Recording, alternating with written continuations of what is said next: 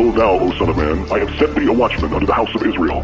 Therefore, thou shalt hear the word of my mouth, and warn them from me. Have no fellowship with the unfruitful works of darkness, but rather expose them. Coming to you from an undisclosed location in Middle Tennessee and examining current events from a biblical perspective, this is Bible News Radio with your hosts, Randall and Stacy Harp.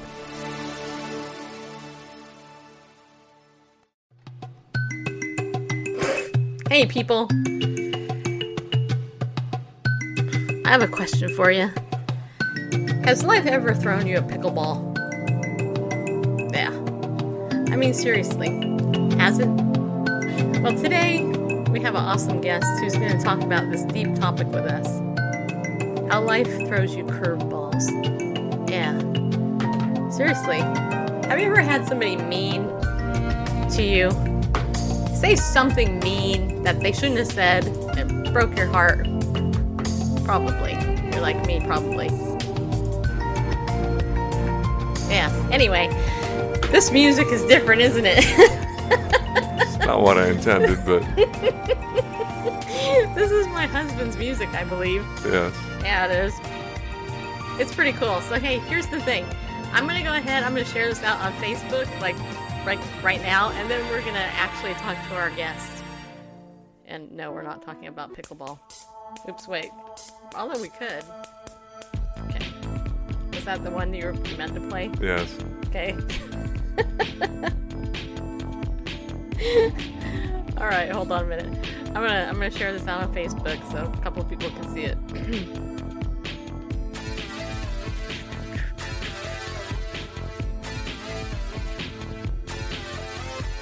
Yeah.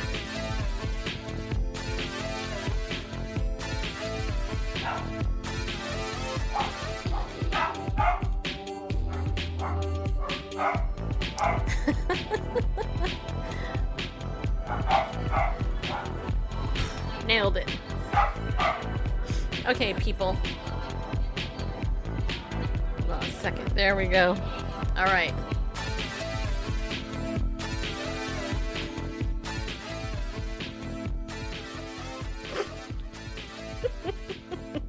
Oh, it's funny. So this music is highly unusual, but I like it. You know why? Because my husband, who's handsome and hunky and awesome, he made it. Yeah, he did. In case you guys didn't know that, Randall Pandlebear does music. If you need any actual music for your project, video, or whatever, you might want to hit over at chapelhillmedia.com and check that website out and hit Bareface up for some help. All right? Okay, good. Okay, so I was just talking about pickleball because I could, and how life throws you a curveball. When sometimes your heart is wounded, you know what you need is you need somebody to give you some healing words, right? Which is why we titled the show Healing Words for Wounded Hearts with the Dream Activate Her. H-E-R. The Dream Activate Her. Although I kind of like it because it's like, yeah, there's like a play on words, which is super cool. Which, you know, if you're a wordsmith, then yeah, I probably love you because you're like right here in my heart. Yep. So anyway, hey, a couple of months ago, it was, I don't know, September, October, November, December, January. Well, almost 6 months ago, I had the privilege of meeting my beautiful, godly, super cool guest, at Dr. Ikena Finch's Social Power Summit that took place here in Nashville. And it was super cool because this particular woman, Joyce Gilmer, just not Gilmore, Gilmer, just so you know, don't ever pronounce it wrong. Anyway, I met Joyce kind of virtually through Instagram because we both have a love for animals that goes very deep. It's actually a deep love. She loves them far away. I love them close. Anyway, Joyce and I, we kind of went back and forth. And when she was speaking, we actually both spoke on the panel. I think it was the promotions panel because we both promote stuff. Yeah. Anyway, Ikena thought that it would be cool to pair us up with Roshonda. And we did that. We had her on the show a couple weeks ago. And now today it's Joyce's turn. And let me tell you a little bit about her. Hold on a minute. She is a minister of the gospel for more than 30 years, even though she doesn't look that old. Uh-huh. She currently travels all across America. She's a speaker and a preacher. She's the CEO of Empowered Living Coaching and Consulting, and she's the creator of the Dream Launch Her Academy program and the Dream Build Her mentorship circle. So she has like all this super great stuff that she does. She also is re-releasing her book called Healing Words for Wounded Hearts, which is kind of where we got the title, to be honest. I mean, just saying. And she's got a whole bunch of other stuff going on. So what we're going to do today is we're going to talk to Joyce. And do me a favor, share this out with whoever it is that's in your social media. If you're on Periscope, jump off, go over to Facebook, share it out. It's on Bible News Radio over there. And wherever you are, please just share this out. Because, your share could actually connect Joyce with somebody that needs her voice to encourage them. Because, you know what? I can't encourage everybody, people, just so you know. But Joyce can. Yeah, she can. So anyway, Joyce, welcome to the show. Glad you're here. Thank you so much for having me. I'm ecstatic to be here with you. Ecstatic. You're ecstatic? I am. Wow, I think you're the first person that said that ever. Yeah. Well, I am a wordsmith. I do love words, so I'll probably pull a few more out. Just give me time. Well, hey, you know what? Don't you think words are very powerful? I do. Absolutely. I do. They're everything. And that's why I wrote the book. One of the reasons I wrote the book. Yeah. I think that there is healing that can be brought through what we say, just as woundedness can be brought through what we say. I think we can kind of reverse the impacts of our wounds if we just start with some of the things that we say, just speaking kinder. Yes. Speaking life, being nicer. And I think it makes all the difference. I agree. I think it's Ephesians 4:29. Quick, somebody fact check me, like they do in real media. But I think it's Ephesians 4:29 that says, "Let no unwholesome word proceed out of your mouth, but only such a word that's good for edification, according to the need of the moment, so that it might give grace to those who hear." I remember this because years ago, my mentor actually told me to memorize that verse because I had, I would say bad words like, "I'm going to hit you upside the head with a lead pipe," stuff like that. Oh, wow. and it wasn't actually until, and I mean, this was like 30 years ago. Okay. So it wasn't just yesterday, but it wasn't until probably 5 or 6 years ago when I was reading that verse, the last part of it really hit me in a different way. And it was so that we might give grace to those who hear. And I've always looked at that verse and thought, just you, the other person, not myself. And the thing is, we hear everything that we actually say. So whatever we say, it impacts us too. You know what I mean? And so it's kind of like, you've seen that quote probably where it says, if you talk to other people the way that you talk to yourself, why would you want to be friends with them? Because a lot of people have that negative talk and it just, ruins their life. Yeah, absolutely. Mm-hmm. And you receive those words and you start to believe those words. And, I think for me, I experienced so much woundedness by words growing up in the 70s. Yes, I am that old. But growing up in the 70s and in the inner city where I grew up, and it was just it wasn't an extremely rough area, but it wasn't the best area either. And so people were just trying to survive. And so I grew up with a lot of latchkey kids. Remember the latchkey generation where our parents worked and we were at home by ourselves. And so we just, kind of got into all kind of things. But I remember, there being a lot of teasing and bullying in that time. And so for me, I was very skinny. I had all this long, thick hair at the time, and I was skinny and I was the darker toned of everyone else. And so all those things became targets and reasons for people to make fun of me. And so I was already very shy. I was awkward. I was an introvert. So all those words just added more devastation, right, to this little girl that had low self-esteem. And so I think early on, I learned the power of words, whether it's positive or negative. Mm-hmm. It took me a long time to sort of reframe my mindset and sort of reframe my thinking and understand that I am fearfully and wonderfully made and that I'm beautiful in God's eyes. In fact, I talked to myself a lot back then. And now I talk and I answer. There you go. I answer myself. Uh-huh. Wait, isn't it interesting how evil people are? I mean, really, Yeah, I mean, for no reason, just no reason at all. yeah. Well, I mean, I don't mean to be negative. Where was I? I can't remember. I just turned 50. I'm of that age too, just like you. But here's the thing. Somebody asked me recently, I think I said this yesterday on the show, that, don't you think that there are more evil people today than there used to than good people? And my response was, yeah, actually I do, because if you look at scripture, broad is the way, that leads to destruction, and narrow is the way that leads to, life. But we have an opportunity to be the light where there's darkness. And so I think about how, your generation, well, which is my generation, we're about the same age. Yeah. Our generation, I mean, I grew up in the 70s and the early 80s too. I mean, we made it, Joyce. We made it through. Right. We did. I mean, Randall was a latchkey kid. He grew up pretty much by himself. I grew up in a very verbally and sexually abusive home. So I get that. My mother was probably the biggest critic of me, and attacked my looks, but anyway, my point before I forget it is that somebody was mean to you and attacked you because of your looks. And my looks were completely different. I was a chubby little kid. I haven't quite outgrown that, but when I was 8 years old, I was a really fat little kid. I had very short hair. It looked like a boy. I mean, it was extremely short, which is why I will never have short hair, because I have so many wounds from being called a boy when I was that. And, and I've always been very, very white, and it's like, people are just mean. They find anything to attack. And so what I found is, for me, using humor and stuff like that actually helped me to begin to get out of it. What was it that helped you to begin to deal with, the scars? And when did you realize that you actually had these things that were hindering you?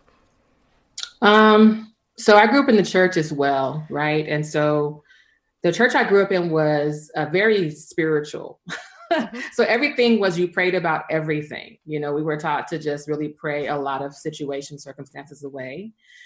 So I would say that I started there just, asking God to just help me, because I thought I was the problem, as if I could change my skin tone or, do something different to my hair. Really, I couldn't do it other than just be. But, at that young age, you kind of look at yourself as the problem. And so I did a lot of just asking God, first, why did you make me this way? Could you, ask him to be changed to try to fit the mold of what people would maybe like because of my insecurities and my low self-esteem.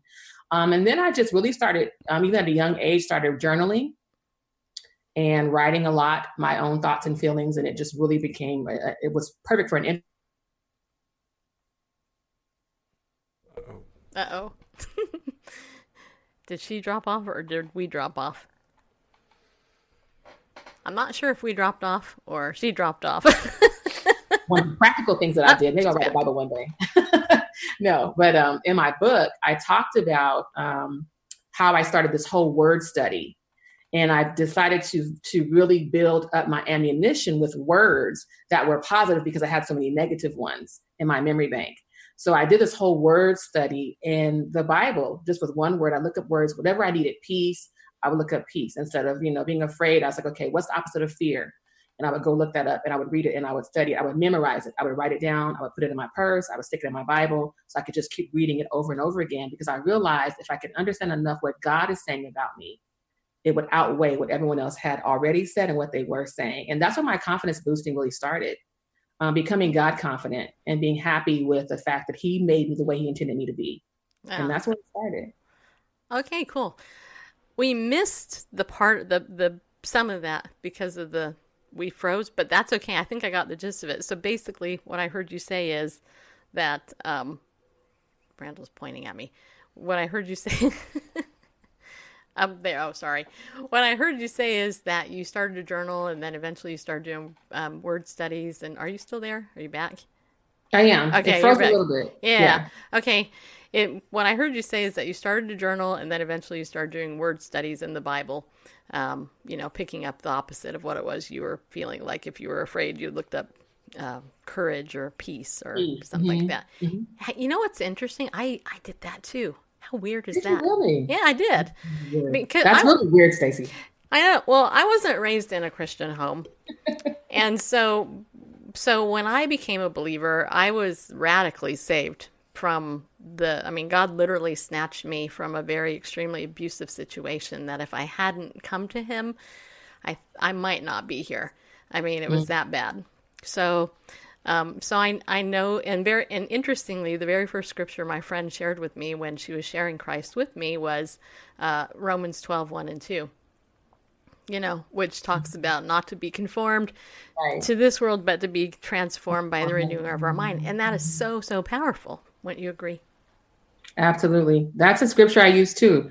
And the other one was God has not given us the spirit of fear, but of power, love, and a sound mind. Mm-hmm. I kept saying it over and over because as a result of my abuse and being teased, I also became very paranoid and I was afraid all the time. And so, realizing that spirit was not of God. And so just trying to, again, grasp at straw, so to speak, to find the word that would settle me and give me that peace. That's one of the scriptures so I definitely did a lot of scripture reading, and I just would quote the word over and over again. I know. See, who needs therapy when you got God's word? But just kidding. No, we all need therapy. I said it was a starting point. I was 11. So yeah. Oh, that's good though. No, but it is good. And anyway, so let me say hi to some people. So Roshonda Pratt, Dr. Roshonda is there. Hey. I didn't call. You're not a doctor. Wait, why did I call you that? I should be a doctor. I meant to say the Roe Show is there. Dr. Carolyn is there. And who else is there? That's all I can see. Oh, Paula is there too. That's cool. All right. So thank you guys for coming in. I hope you enjoyed, Joyce. That's why you're here. I know it. And I'm glad. And then, of course, there's some other people on Periscope who I can see. Now, Nair was relating to some of the stuff that you were saying. She said, I was called the Dark Knight in high school. Wow. Because of the darkness of her skin. I think, Nair, aren't you from Haiti, if I'm recalling correctly? Forgive me if I got that wrong. But yeah, I mean, so just, it really does. And, it really is just rude, hey, Bob and Rachel and Mia and Pastor Garrett and Melanie and Mia and everybody else in there that I can't see. Wanda, I think you're in there too. Some other people. Glad that you're here. Hey, if you guys at any moment or any time have a question for Joyce, let me know, okay? Because then I'll ask her. Because sometimes I don't remember stuff. Yes, you're from Haiti. Okay. There you go. Nailed it. All right. So, Joyce, how did you... And now you're a pastor's wife, right? Well, yeah. Okay, so... Yeah. That is a special calling in life, to be able to deal with a man who is called to preach God's word. But not only that, but to deal with the church that you're like the first lady of, really. Yeah. Mm-hmm. So what's it like to be a woman in leadership in the church when you are being like scrutinized, no doubt, by everybody in the church on some level? So that's kind of a loaded question, but I think it's a necessary one. So just a little bit of history. We actually pastored for 15 years on the West Coast. 7 years we supported a ministry, and then 8 years on our own. And so we currently are in Georgia, not pastoring, but I was a pastor's wife. So I want to just put that caveat in there for those that are watching and like, wait a minute, you're not pastoring and you didn't tell me you have a church, So just want to bring that little caveat clarity there. But at any rate, the experience, you do. Well, I have to tell my experience. I don't know everybody else's experience. My experience is that I did feel under, to use your word, scrutiny. You do feel another level. There's another level of responsibility to be who you are in your authentic self. But you do have to realize you may run the risk of everyone not liking that or approving that because of their idea of what they think a pastor's wife should be. So for me, one of my challenges going into the pastorate was the fact that my model of a pastor's wife was the woman who sat on the front row, dressed in all the pretty garb, head to toe, but said nothing. And I knew that Joyce Gilmer has a lot to say. So I was concerned about that because I was like, how is this going to work? I know I have this greater call in my life. I know that I'm here to support my husband and do ministry with him, but there's also this other part of me that knows I'm called to the nations, to the world, to travel, to preach, to teach, to pray, do all the things that I'm called to do. And so for me, there was kind of this inner struggle, and then making sure that the people understood that as well. But I will say that it's important for the husband to bring validation to that woman and that wife. You can either feed into it. It's kind of how he speaks and how he builds you up and how he delivers and presents it. So for us, we were always in ministry together. And my husband understood that call on my life. So it was just kind of letting people understand that and continue to demonstrate that. You know what? That's a great point. That is an excellent point. I don't think I've ever interviewed a woman who is the pastor's wife or ex-pastor's wife, or kind of, you know what I'm saying, who's actually really ever talked about that so candidly, because I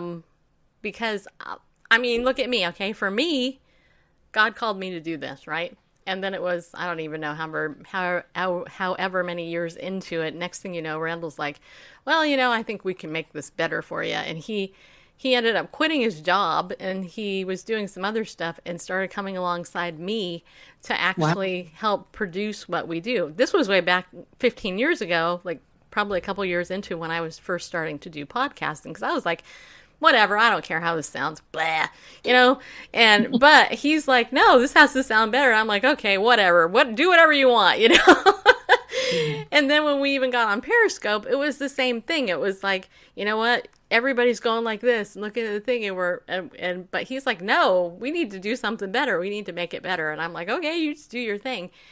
And I never take that for granted, because I know a lot of women in ministry who are almost ministry widows in a different way, because their husbands don't actually support what they do. They almost live like two separate lives. I think the couple thing is extremely important, and we see that model in Scripture as well. I mean, Priscilla and Aquila. I was going to say Ananias and Sapphira, but that wasn't the. That would be a good example. No, right.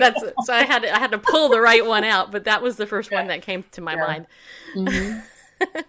So you've been married like 27 years at least. 27 years, yeah. Congratulations! That's awesome. Thank you. We'll be 28 this year. Yeah, it'll be 27 for me and Bareface. So It's quite the accomplishment that our husbands put up with us that long, huh? Vice versa. I was telling my husband, vice versa. Yeah, no, I know. I'm like, hey, what's it like being married to a woman with the gift of prophecy? So you actually have that gift. You have the gift of prophetic thing. Mm-hmm. And so you're kind of like Nathan and Deborah, right? I think. In what way? Well, okay, Nathan spoke to the inner circle. Like Nathan spoke to David, the king, right? Mm-hmm. I mean, and there's nothing bad written about Nathan that I know of. I could be wrong, but I don't think there is. And then Deborah, and Esther, same thing. They both were in very high positions of authority, speaking into a culture that was like, I could die if I did this, and let's face it, in our culture in America, we're very fortunate as women. We can be bold and we can speak out differently than, like, say, somebody in various parts of Africa or Muslim-dominated nations where women are still in bondage. Right. So I was told the other day, and I love this explanation that someone gave me about being prophetic and all of that. So the way that she phrased it is that some of us are, her words were, called to the table, and some of us are called to the platform. So there are those of us who will be invited into closed circles, the close-knit circles, those are in higher points of leadership, to speak and give guidance and direction to those that are leading and governing, kingdoms, cities, communities. And then there are those of us who are called to go out to the nations, speak the word, and lead. And so I have been privy to kind of both aspects. Just in ministry, I've been in a lot of higher leadership positions and brought in close to ministry leadership because it requires a certain grace, discretion, discernment, care, sensitivities that you have to have. You just can't be out there all willing, oh, king, you are a big sinner. You got to stop. Like, you just, you got to have a certain grace with the gift. And when you don't have the grace with the gift, you cause damage. And oftentimes it's irreversible damage.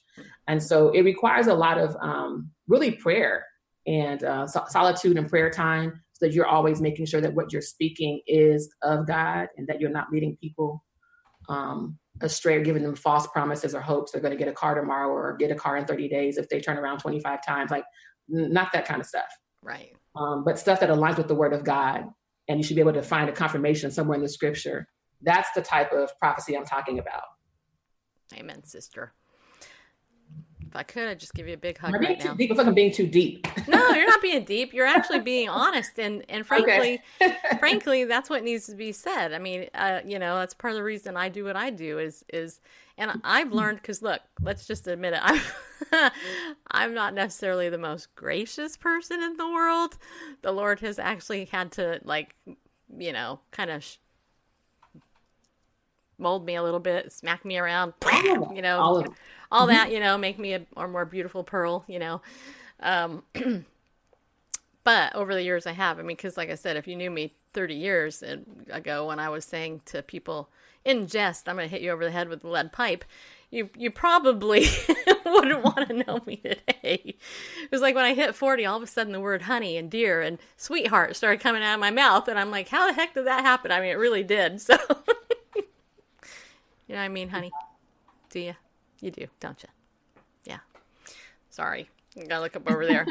Okay, so as a pastor's wife, can you, and I know that you're, quote, a former one, but even you can apply this even to your life today.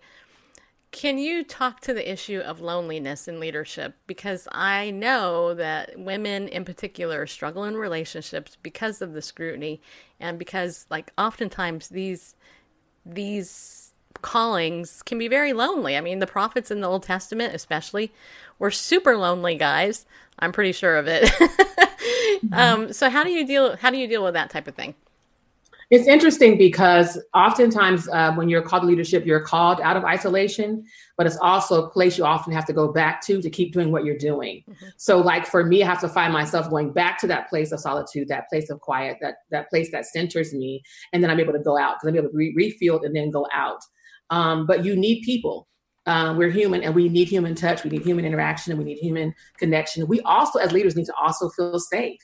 We need to find safe places. I feel that that's part of the reason that we do suffer, speaking generally, sometimes with loneliness. We're afraid to be vulnerable, number one, because we are unsure, what our safe place can be.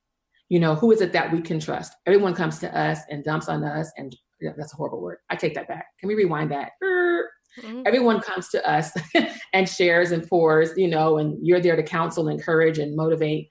But who does that for you? At a certain point, you're going to find yourself operating on empty. And when you do that, you end up in burnout. And when you do that, you quit. Yep. And so you don't want it to be where you are, functioning on fumes, because then you're not effective. And the end goal for all leadership is to be fully effective and walking in the full expression of what God has called us all to do in our designated areas and spaces. So you owe it to God. Number one, you have a responsibility to God for the gift that he's given you to protect that, and to make sure that you find spaces with, whether it's a few friends or circles or pastor's wife circles, or you find somebody you can go to lunch with or whatever. But you owe it to God and to yourself to make sure that you guard that gift, that you protect that gift, that you find a safe place so that you can lead effectively and that you can lead wholly, meaning complete and whole, whether you've got to get therapy or whatever that looks like for you. But I really, really encourage women, because especially when you're young in ministry, one of two things happens. Either people see your potential and they cling to you for the sake of drawing from you, right? They can get all they can get from you because, they see the potential and they see the grace and they see that you're going somewhere. So they want to attach. We call those leech spirits, where they come and they attach and they just suck dry. And when they're done, because you're empty and you're tired and you're drained, you have a headache. Yep. But you want to find relationships that allow you to have reciprocity. When you're done having lunch or coffee, you also feel refilled and you're excited and you're not tired. That's one of the main things, one of the main testers, and the way you can find out. If you leave a situation and you're drained and tired, you might want to check that relationship out. So find spaces and places and people that you can find yourself being fueled as a leader. Amen. I agree wholeheartedly with everything you just said. And I think you're right, especially when you are younger into it, but I also do think that there's that tendency also as you grow older and more visible as a leader. And I know for me, I don't have any problem with my boundaries usually, but I can tell right away when somebody else does, because they'll text you at 11 o'clock at night when they barely know you and say, can you call me right now? Cause I need a friend. And I'm like, don't you have another friend? You don't know me. I mean, you know what I mean? So there's various things where you're, the cues are all there and you can say, hey, you know what? No, I'm in bed. Right. Or whatever. And so that's very cool. You're a very wise lady. I totally appreciate that. Thank you. Thank you. And for those of you that have issues saying no, in leadership, because we feel an obligation to be available to everyone who ever asks us to be available. One of the things that I learned to do much later, not early in my leadership, but much later, was to learn how to say no by making myself not as easily available. So when someone would call, when my phone would ring at 11 o'clock, guess what I'm not going to do? Answer it. Right. Because I just set the precedent that I'm now available at 11 o'clock at night. And I'm really not, because I'm sleeping normally. Right. So I had to learn to set those boundaries, communicate what those are. I'm not available tonight, but let's check my calendar for tomorrow or the next day. And even in that, you decide how much time you want to give. Listen to me, leaders. You decide how much time you can give. Do not go into a meeting just for some indefinite amount of time. You'll be at a lunch for 4 hours and still the person will not be agreeing to change or to make another level of a decision that they need to do to change their life. And they'll be back in your office the next week. So one of the things I learned to do was establish boundaries, and we're going to have lunch. It's going to be for 1 hour and 1 hour only, because guess what? I have something else to do. Even if that's something else to do is sit down on my couch and watch TV. I've got something else to do after this meeting. So I'm going to make it 1 hour and 1 hour only. Conversations 30 minutes, because when you get too long, people get in their feelings and then there's no resolution. What is the resolution? We've got to have a resolution so there can be change. Yes? Yes. Amen. Well, you know what? Amen. And I've had a lot of, I can tell you lots of stories, but that's exactly what I've actually learned to do. I've learned within a couple of minutes, usually I can tell if somebody's going to do that. And then if they want to go out with me or something, I'll just say, look, this time, if you go, let's say it's somebody new and you don't know how they're going to be, and it ends up being a 5-hour lunch, let's just say, and you're like trying to drag yourself out the whole time and you can't because the person's talking forever. I've learned to say, look, you know what? I have an hour or 90 minutes tops and I have to be somewhere at this time. So I'm going to have to leave by here and not feel guilty about it. And I think with women in particular, I could be wrong. I'm not a man. You guys could speak to this, but I think with women, because we're more relational generally, it's harder to pull it away, and it's harder to say no. But if you don't say no, you don't have boundaries. And that's a fact. And we all need boundaries. Even God has boundaries. So just saying. Boundaries. You got to have boundaries, because you have so many different containers you're pouring into in a day.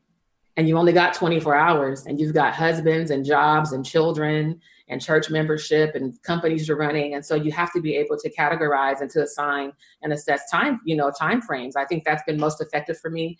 And just, again, not answering my phone every time it rings or every time a text goes off. And today, with notifications, the way they're set up, you can just lose your mind trying to jump at every time a text message hits or something dings or something chimes. Like, you'll be all over the board.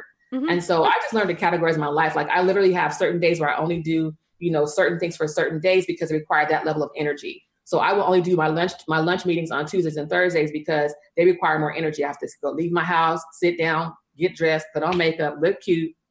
That's another level of energy for me. Drive to the venue, sit down for 2 hours, drive back. So I'm only going to do that so many days a week, right? I'm not going to do that 5 days a week. You're going to have to get it in the time that I have it available. Then I have project days. I'm going to sit and design all day because a different level of energy is required for that. So that's kind of how I do mine to help me to keep my sanity a little bit better. Mm-hmm. That's ideally, but everyone may not be able to do that, but that's what I do. No, I think it's good. I think it's great, actually. And I've learned to do that myself. All right. Hey, everybody, if you just came in or you've been in here for a while and I haven't acknowledged you, it's not because I don't love you or anything. It's just because I'm trying to watch a couple screens and it's hard to. But I did want to say hi to Patrice and Monique over there on Facebook, if you're still there, hopefully. Patrice. And also everybody else that just came in. My friend Jennifer's in there, and Oddvar's there, and Gina's there, and other people are in Periscope. Thank you guys for coming back in. I really appreciate it. I also want to tell you guys, if you don't know, Ariel Ministries is our sponsor. I want to give them a shout out here. They have been faithfully sponsoring this show for over 2 years now, and it's because you guys have seen the value in what they offer us. And so I want to say thank you, just so you know. Thank you guys for believing in us and supporting our sponsor, because without our sponsor, we wouldn't have as much money coming into the show. Let's just be honest. I'll just be honest about it. But their stuff is awesome. And I have to tell you, if you go over to ariel.org, you can save 20% on anything on their website when you use the coupon code Bible News. That's right. And if you want some examples of things you can look at, go over to our website at BibleNewsRadio.com. Check out the resources page, especially you pastors. I mean, seriously, there's some good theologically meaty stuff there for you guys to get and use in your Bible study, which you should be doing if you're preaching, by the way. You shouldn't be one of these people just like going, hey, I read the newspaper and this is what I'm going to talk about today. Open up the Bible. We have some other good resources as well on our website, so you can check that out as well at your leisure or leisure. I'm not sure if it's leisure or leisure, but you know what I mean. Yeah, you do. Also, you can become a pillar of our community. You're the people that hold us up. Yeah, you do. Like pillars. That's how I came up with that. I think it's pretty clever. Anyway, if you want to donate to our show, become a donor, you can do that at our website as well. Go to BibleNewsRadio.com/give. And hey, I have to tell you guys also, in case you didn't know, we have a podcast. We're on iTunes. We're on about 17 different podcasting platforms. If you have not actually subscribed to the audio, sometimes it's more fun just to listen to this than it is to look at us.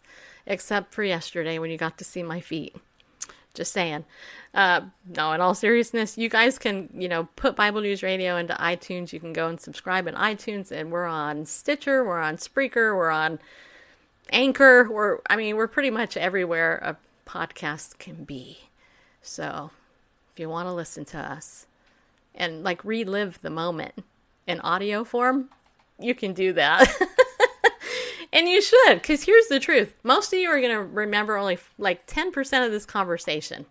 That's the truth, right? You go back and listen to it, and then you'll remember more important stuff. And because my guest is so awesome, you need to re-listen to everything that she said. All right? Just so you know. All right. By the way, our guest is Joyce Gilmer. That's right, people. Gilmer. Joyce, my guest. Yeah, I nailed that. Nailed it. Hey, Joyce, if I can remember Dr. Kon Slobodchikov, I got Gilmer. But you would be surprised. Sometimes it's like playing pickleball, I get the easy shot. The hard shot. It's super great. Man, I get the lob. It went over there. Got it. But then I missed the little dink, and it was so easy. I'm like, dang it. If I had taken one more step, I would have gotten it. But anyway. It's like life, isn't it? Yeah. So we talked a little bit about your book, but you're actually a speaker, and you have an interesting story of how you became a speaker and ended up going on all these different tours. I want to hear it because I think this is inspirational, and and you're building her up, and and all that. So, wow, where do I start? Okay, so like I told you, I've always had something to say. Okay. Once I found my voice, I decided to use it. And I used it first through preaching. I can go back to, I believe that our gifts are so already within us. So I can go back to reciting Easter speeches in Sunday school and, Easter programs and Christmas program. I always was given the longest speech. I had to do every letter of Easter, E-A-S-T-E-R, with the long stanza with every letter. They would give that to me, at 8 years old. And so I remember even then, I believe the speaker was being groomed and cultivated because I just loved speaking. I loved standing in front of people, even though I was nervous. I was just loved to speak and to read and all that. So I think it kind of started when I was younger. But as I went through my own journey of my own woundedness and then being healed, I realized that my real passion was to help people out of what I had been stuck in for so long, and particularly women. Stuck in, for instance, depression, sadness, loneliness, low self-esteem, no confidence, getting in bad relationships, trying to be loved by somebody who didn't care about me. All those things that I went through, I realized was a message that I needed to now share as to how you can get out, how you are valuable, how you do have worth. And so everything I do is really about empowering women. That is really the core and the crux of who I am and what I do. Aside from the general preaching ministry, of course, with the regular general population, my real heart and passion is to empower women. So I do have the caveat, her on everything, Dream Activate Her, the Dream Mentorship, the Dream Build Her Circle, because I'm really about empowering and building and equipping women in particular. The whole Dream Activator became because I believe that there are gifts that are dormant within us, and that sometimes life's tragedies and traumas and circumstances cause those gifts and talents and skills to be dormant. And so they just kind of lay low, and sometimes just dissipate. And you think, oh, what's too late? Or I'm too old. It's like, I forget it now. And I'm here to let everyone know that you've still got time to win. At the end of the day, like as long as there's life, as long as you have breath, that you still have time to win. You can still write, you can still sing, you can still create the book, you can still start the business. And so I'm all about this activation in places that have been lying dormant. And so that's kind of the grace that's on my life. It's kind of the anointing, if you will, that's on my life through speaking, through training, through coaching, through mentoring. I do all of that for the purpose of helping women to wake up to their dreams. That's my whole saying, wake up to your dreams. Like, stop sleeping on it. It's time to wake up and walk in your purpose, because you can. And it's difficult to do that by yourself. So that's what I'm here for as the coach and as the mentor, to help you get it done. And that's what I do every day in my business. That's what I do in ministry. When I'm done preaching, it's going to always lead to some level of encouragement or empowerment. That's just who I is. It is. It's awesome. I love it. I totally love it. I really do, because, I think God has called me to do a very similar thing, although I'm not at the speaking thingy, not yet. What are you doing right now? Of course you're speaking. Yeah, well, but not like on a stage. I mean, I'm speaking. Yes, heareth my voice, people. You're reaching throughout literally across the entire world with your voice. You're right. Sounding, echoing, literally, I think it's about, and one of the things I teach in my classes is, what is it? How do you want to show up with your gift, or how should you show up with your gift based on what your talent or skill set is? So, for people that have a message, you don't always have to be speaking at a microphone. It might be done through blogging. It might be done through writing. The point is to impact those you're called to impact, however it is you're called to impact them. So I may never be the best writer, but I'm a wonderful speaker. Then I'm going to use that to speak. I might get on a podcast. I might get on an interview like I'm on today because I want to talk. So I'm going to be on this interview. I'm going to be seeking out opportunities to get anywhere I can to speak. It may be on a Sunday school class. It may be don't discount everything that you can stand up to do to speak or exercise your gift is an opportunity. It is a way to exercise and express the purpose that's on the inside of you. Everything you do. So don't discount that. Amen, sister. It has value. You're right. I have been schooled, people. Yeah, I have. I'm not trying to school you. I'm just trying No. I mean that in a good way. I don't mean. No, that's good. Because you know what? Sometimes when you're in the midst of it, you don't, for me, sometimes the obvious is not that obvious to me. Let's just be honest, okay? I mean, anybody that listens to this show gets that. It's the weird stuff. Yeah, it's that stuff that... It's the unique things, though. Yeah. That create the unique value, right? There's 25 different burger joints. It doesn't stop the next person from putting the 26th burger joint, because at the end of the day, they all have a different twist on their burger. And so the reality is that's one of those things that the enemy does to us. Oh, everybody's coaching, or everybody wants to be mentored, or everybody's speaking, everybody's preaching. So then he says, oh, you don't need to do that. But at the end of the day, that's a trick of the adversary to keep you from moving forward.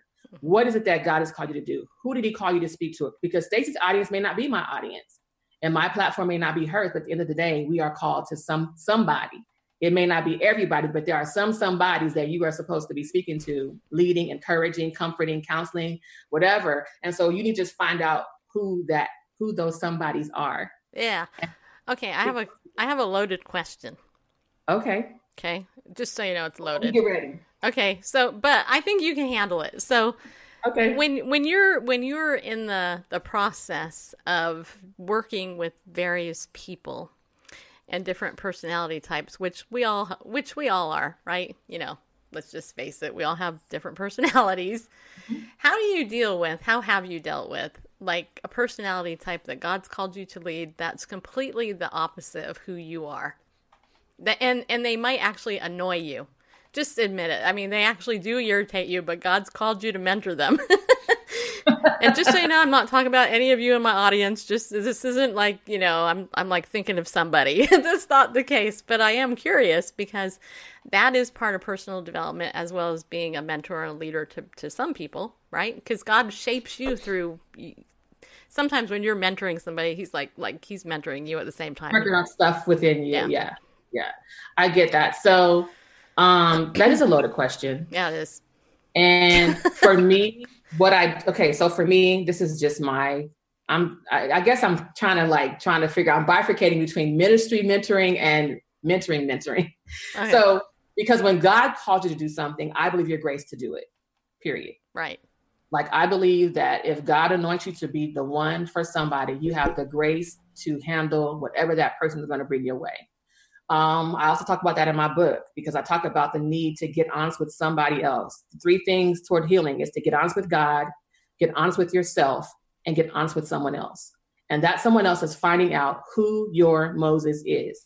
Who is your Moses? Who is the one that's assigned to help you get out of your Egypt, whatever your Egypt is, to get you just walking toward the promised land? Who is that person, right? And so that person is your mentor. And so when we look at Moses, he was not this, perfect, gorgeous, 6'5" peanut butter. That's my husband, 6'4" peanut butter man. He had a speech impediment. He had a hot temper. He was temperamental. And so I think so many times we discount who our mentors could be because we have this perfect image of what they should look like and what they should offer and how they should be. And so even for us, it's like finding out who that is, because again, I believe that if you don't find the one that you're supposed to be mentored by, that you'll connect with someone that may end up dropping you instead of mentoring you, and you end up more devastated. And so for me, from a mentorship perspective, I always lead with prayer first. I've had so many people approach me and say, "Oh, I believe you're supposed to mentor me." And I'm like, really? Okay, here are my processes. A process would weed anybody out.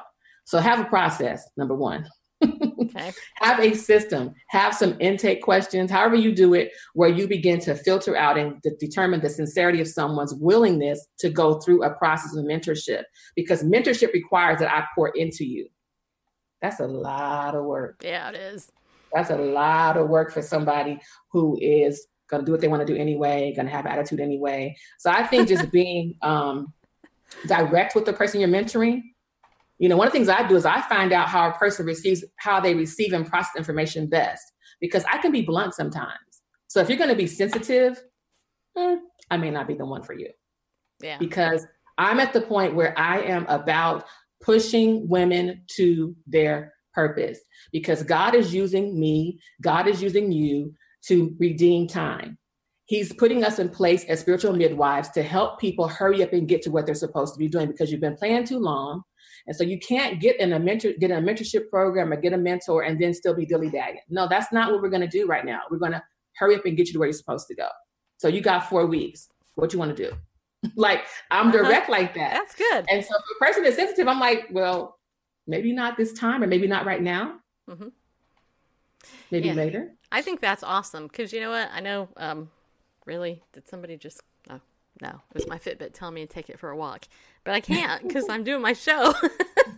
These things control our lives, don't they? I don't have one. Okay, you're smart. But anyway, recently I heard a man his name's Brian Carruthers, and he's one of the top sellers of Legal Shield. And when I first saw this guy, and if you're a Legal Shield person watching and you're in the top, don't hate me for what I'm about to say. But when I first saw him, I was like, this guy's kind of an arrogant twit.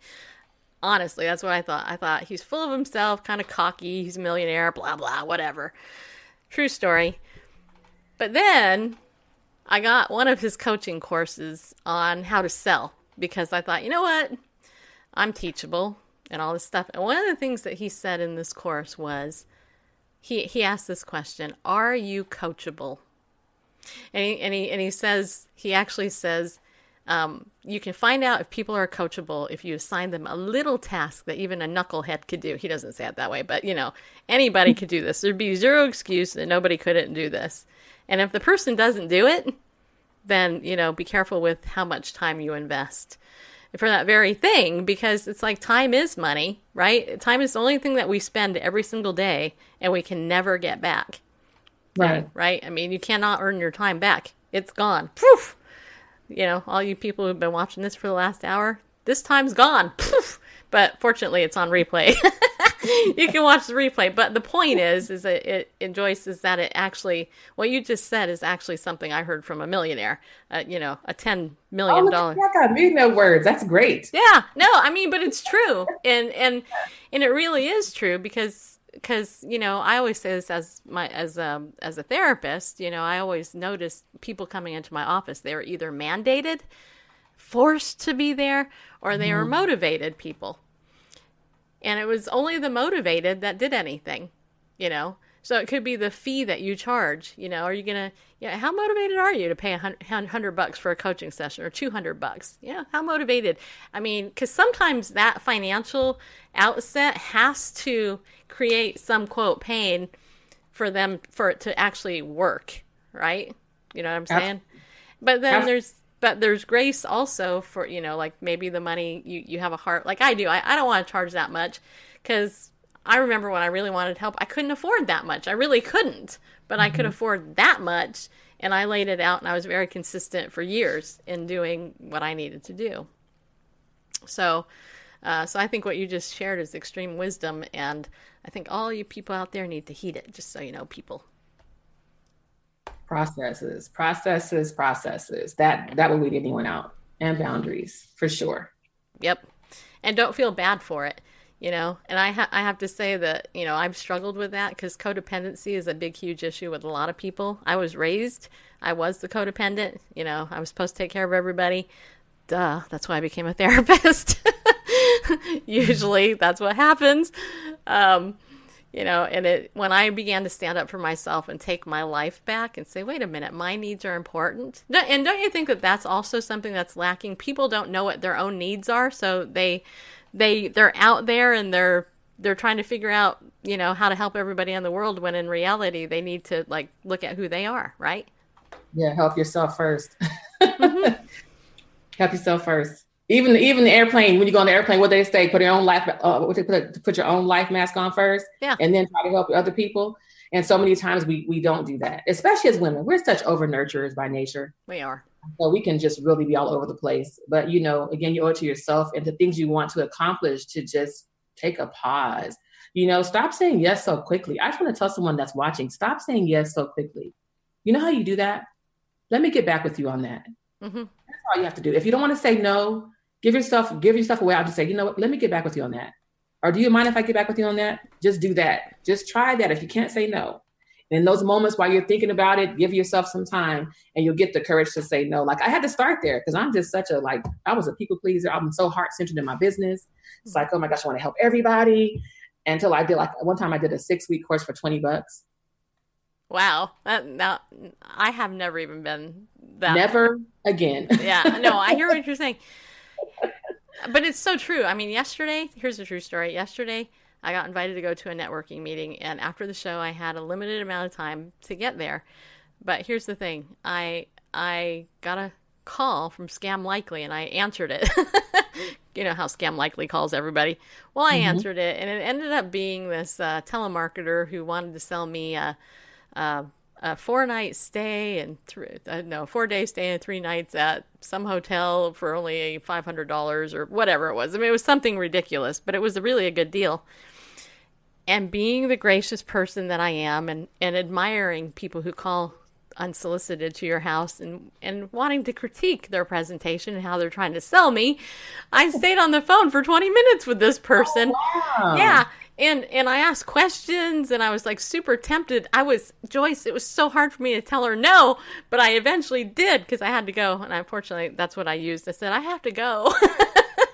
But I really wanted to say yes to her because that's the type of person I am, but I didn't. Just so you know, I held back. Well, good for you for not saying yes. Yeah. Well, it would have cost me money I didn't have, first of all, but it was such a good deal that I really wanted to say yes. Okay, all right.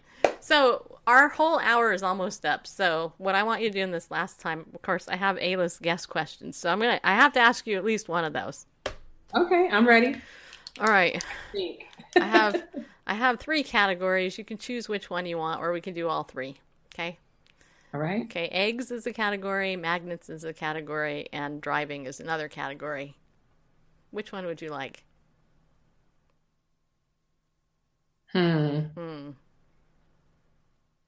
Let's go with magnets. All right, magnets for 500. Put that up on the board. No, I'm just kidding. Okay, so magnets are usually only found on one place in most people's houses, and that's the fridge. You would agree, right? Yes. Okay. Do you have any magnets on your fridge? I do. Okay. Like, tell me 1 or 2 of them that's on your fridge and why. One of them is my daughter and her fiance. Cool. And for obvious reasons, because we're getting married soon. And so they had that made. I dare not take it down because she'll be like, where's my magnet? The other, I have tons of coupons that I don't want to forget that I have. I'm so frugal in my 50s. I am telling you, I'm trying to save every penny. And so I'm just like, oh, I'm going to get $5 off when I go to Kroger next time. So let me put that over there. You know, like I have like a lot of coupons. Like, so my magnets are just holding my coupons. A lot of coupons, Stacy. I should take a picture and show you. Oh, that'd be cool. You could be the coupon activator. Yeah, I have a lot of coupons, and sometimes I forget I have them, and I still don't do it. That's probably hate the 2 main things I have on there is coupons and my daughter's picture. But don't you hate when you have a coupon? Randall and I do the same thing. We put them on our fridge, and then we never use them, or when we get around to it, they're expired. They're expired. Yeah, that's irritating.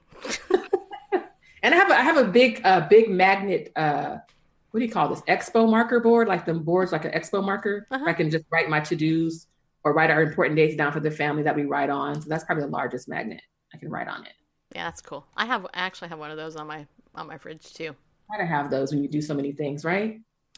I put my goals up there and my shopping list. I don't forget. That's good. And then I have to then what I do is I take a screenshot of it and just take my phone to the grocery store. I do that and then I wipe it off. I'm not going to do that. Yeah, just type it right into the phone. I don't know why we do that, but okay. That's hilarious. I do the same thing. I'm not kidding you. I actually do the same thing. That's too funny. All right. Okay, so eggs was the other category. Was it eggs and driving? And there's one other question for the life of me. I cannot remember it. Let's do eggs. All right. You eat them, right? Yes. Well, there's some people that don't, actually. I've learned that. I'm trying to curtail it, but we still have eggs in the house. So I have to still cook with them, even if I don't eat them directly. But gotcha. Yeah. So let's just say you have a carton of eggs with 12 eggs in it, and you take them out in order to cook them. When you take the egg out and you crack it, and then you put the egg in the frying pan or wherever it is, where do you put the eggshells? So I have a system. Okay. So I crack, I stack, and I toss.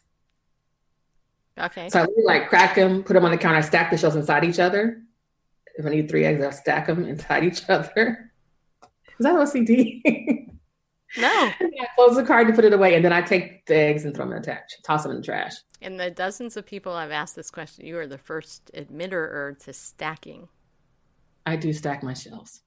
It's not a bad thing. But you throw it in the trash. You don't do compost or garbage disposal. No, I just throw it in the trash. But I got to know that they're stacked like that. Crack them and stack them, and then I'll just take them and toss them. Crack them and stack them, take them and But I don't want to take them like across the thing, all across the kitchen to the trash can or whatever. You know, I don't want yolk. Yeah, that's just. I think that's a good thing. Okay, so what do you do with the eggs? Like, you took 5 out, let's just say. What do you do with the eggs left in the carton? Do you rearrange them, leave them there? What do you do? I don't. That's kind of too much. I don't rearrange. Then if it's odd, it's just odd. But I take them out in order, so that should never have an odd egg. Now that's funny, because there's other people I've talked to who actually say they take eggs out in order, and that cracks me up. No pun intended. No pun intended. That's a good one, Stacey. Because it's like, what are the eggs numbered? Like, here you're supposed to eat 1, 2. Well, that just means from front to back in order. Like, you don't get from the middle of the carton, do you? I do. Yep. Clutch my pearls. Are you serious? Yeah, I always take them from Or right in the center, just take them right out. Oh, yeah. Yeah, I do. Oh, wow. No, I don't do that. I go from front to back, left to right, like in order. That's interesting. That's you. That's uniquely you. Yeah. That's why I asked the question, because now all your super fans know something different about you. Yeah. Yep. So do you have a favorite emoji? Cracking eyes are the laughing one with the tears. That's mine. That's mine too. Like on everything. That's mine. It's great. It's the best emoji ever, in my opinion. Or the blank stare. I do the blank stare a lot with my daughter who's in college. I do the blank stare a lot with her. Because she has all the stories and I'm just like, what? Yeah. Okay, that's great. Okay. All right. Randall's giving me the twirly finger. Hey, wrap this up, girlfriend. That's what that means. All right. So thank you for being my guest. So tell everybody what they can buy from you, or they can get it if they want to hire you to speak or be coaching or, whatever. Just tell everybody whatever you want at the end here. Okay. So you can do all of that. You can hire me for coaching. Essentially, I'm an ideal developer. So if you are stuck with trying to really develop your vision or idea for whatever it is you want to do, you can go to joycegilmer.com. That's Gilmer, GILMER.com. You can find out all about my mentoring program, my coaching, my Dream Launcher Academy, upcoming speaking engagements. My new book will launch or drop next month, so that'll be available. The new version of the Healing Words for Wounded Hearts will drop in February. And so, yeah, I'm excited. I also have an upcoming tour in California launching April 27th. We already have several women that are coming across different states to be there as well. So joycegilmer.com. That's very cool. I may be actually in California in April myself, but not at the end of the month. Awesome sauce. I know. All right. And follow her at I Move You Forward on pretty much everything, right? Instagram and Twitter for certain. And then on Facebook, I'm Joyce Gilmer Speaks. Gotcha. Okay. So you guys got that? Good. All right. All right, Joyce, thank you for being my guest. Stay there. Thank you. All of you people out there, thank you for being my guest. Audience, just whoever you are. I appreciate it. Tomorrow, I'm going to be playing a special interview that I did with Dr. Jerry Newcomb on his brand new book called America Amnesia. I actually spoke with him today for about 45 minutes, and we're going to be talking about the history of America, the Christian history of America that's been lost, and why we need to actually pay attention to it, and why you need to pay attention to it, so that when people come against you and say America is not a Christian nation, etc., blah blah blah, then you're actually armed and dangerous with the truth. All right, it's a really good interview. So I hope you guys can tune in tomorrow at 4 o'clock. Don't forget, be slugged by me in the morning. Get slugged with me in the morning here on Periscope between 8 and 8:30ish. That's usually when I'm on for our morning devotion time. We're going to continue to look at the prayer of Hannah, which there's a lot in there. So plan on joining me tomorrow morning as well. Okay? Remember, be bold, stand up, and go with God, people, because He loves you. Yeah, He does. He made you just the way you are, and that's good enough.